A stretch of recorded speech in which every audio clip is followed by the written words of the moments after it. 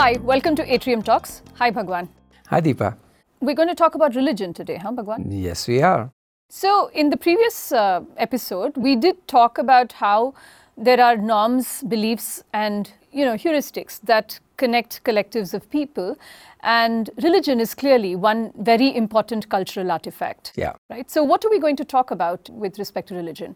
So I'm not very religious. So I read this great book by Houston Smith called The World's Religions, because I wanted to understand what the central tenets of each of these religions were that tell us something about businesses, organizations, and society. Excellent. So let's begin. What's the religion we're starting with? Let's start with Christianity. Okay. I think the central tenet of Christianity is really forgiveness and redemption. Okay. That you can make mistakes And you redeem yourself and along you the redeem way. yourself. And I think that idea is related to the idea of taking risks and entrepreneurship. Failing. You can fail and still that's not the end of the world. You will be forgiven. So the bankruptcy code, for example, is exactly that you're an entrepreneur, you fail, you can go bankrupt, and then you can start again. So the ability to tolerate risk and failure is something that comes forth from here. That's right. Okay. And if you look at Islam, very related idea there is who you are, where you come from doesn't matter. You could be a poor person, you could be a rich person, you may not have status, but everybody can come and meet God. And my view is that everyone can come be a part of society without any past baggage. So that's meritocracy. In some ways, not questioning where you're from, but allowing all doors to open for you. That's right. Allowing chosen doors to open for you. That's right.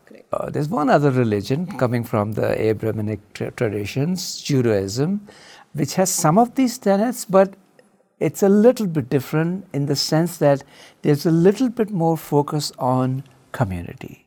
Sure. Being able to be part of the group, to share your sorrows, share your risks. For example, even when there is a funeral, you're not allowed to mourn alone. There have to be 9 other people. Sure. That's part of the religion. And I think that's emphasizing the idea that other people, the group, the society is important. So in organizations, bringing people aboard your idea, in some sense, giving back to the organization or society in a meaningful way, and being purpose-led, right? So those are things that come forth from these religions. Right. And one of the Indian religions that has that very prominently is Sikhism. Very similar idea. Community is very important.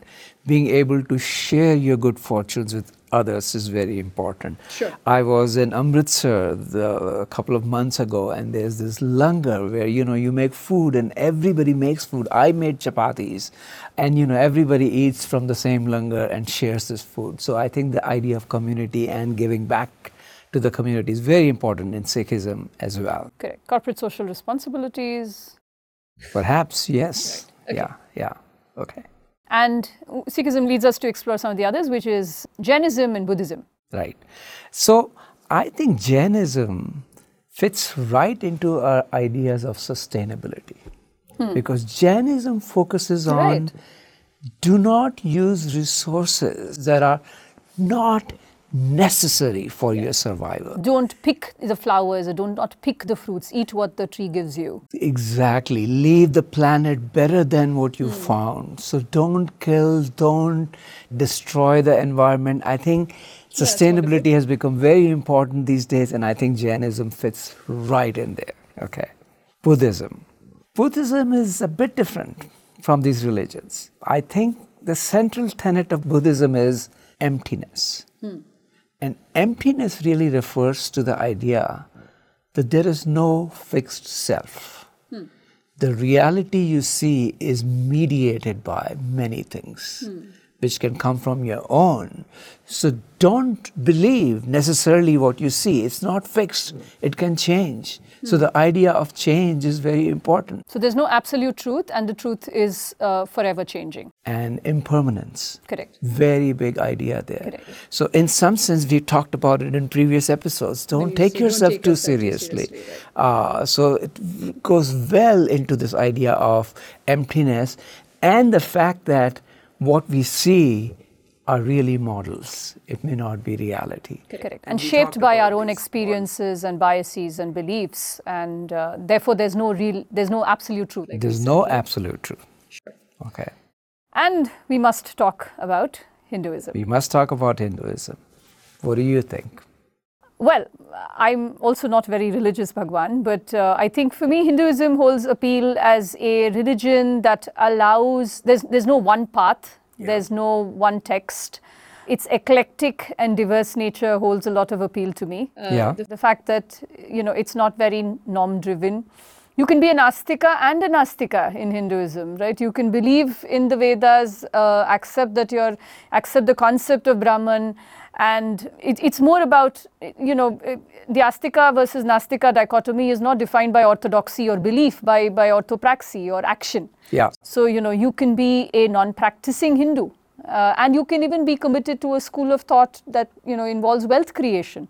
So this level of diversity in terms of, objectives that you can pursue, actions that you can imbibe, and beliefs that you can stand for, I think, holds appeal. It's not monotheistic, I like that. Therefore, your objectives are deeply individual in Hinduism, right? It's an individual path which stands in contrast, Bhagwan, to the other religions that you just articulated. So yes, there is one element of diversity, right? That, there are diverse paths to salvation, so to speak. And the second is that journey to salvation is also an individualistic journey. So let me relate it to finance. Okay. Because in finance, we have a similar insight coming from portfolio optimization, which is an individual maximization. But even when I do my individual optimization of risk and return, ultimately I lead to what's called the market portfolio, which is what the capital asset pricing model does.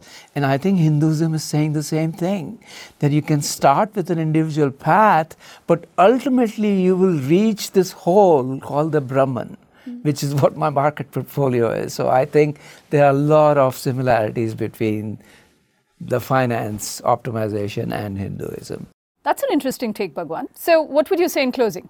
I would say all religions are basically telling us these two things, that individual attainment is important, but at the same time, so is the community, which is related to what we talked about when we were talking about Hendrik's ideas, that, it's the collective intelligence that is important, even though the path we are on might be an individual path. Right. To sound, cliched, in the end, their paths are different, but their essence is the same. Thank you, Bhagwan. Thank you, Deepa.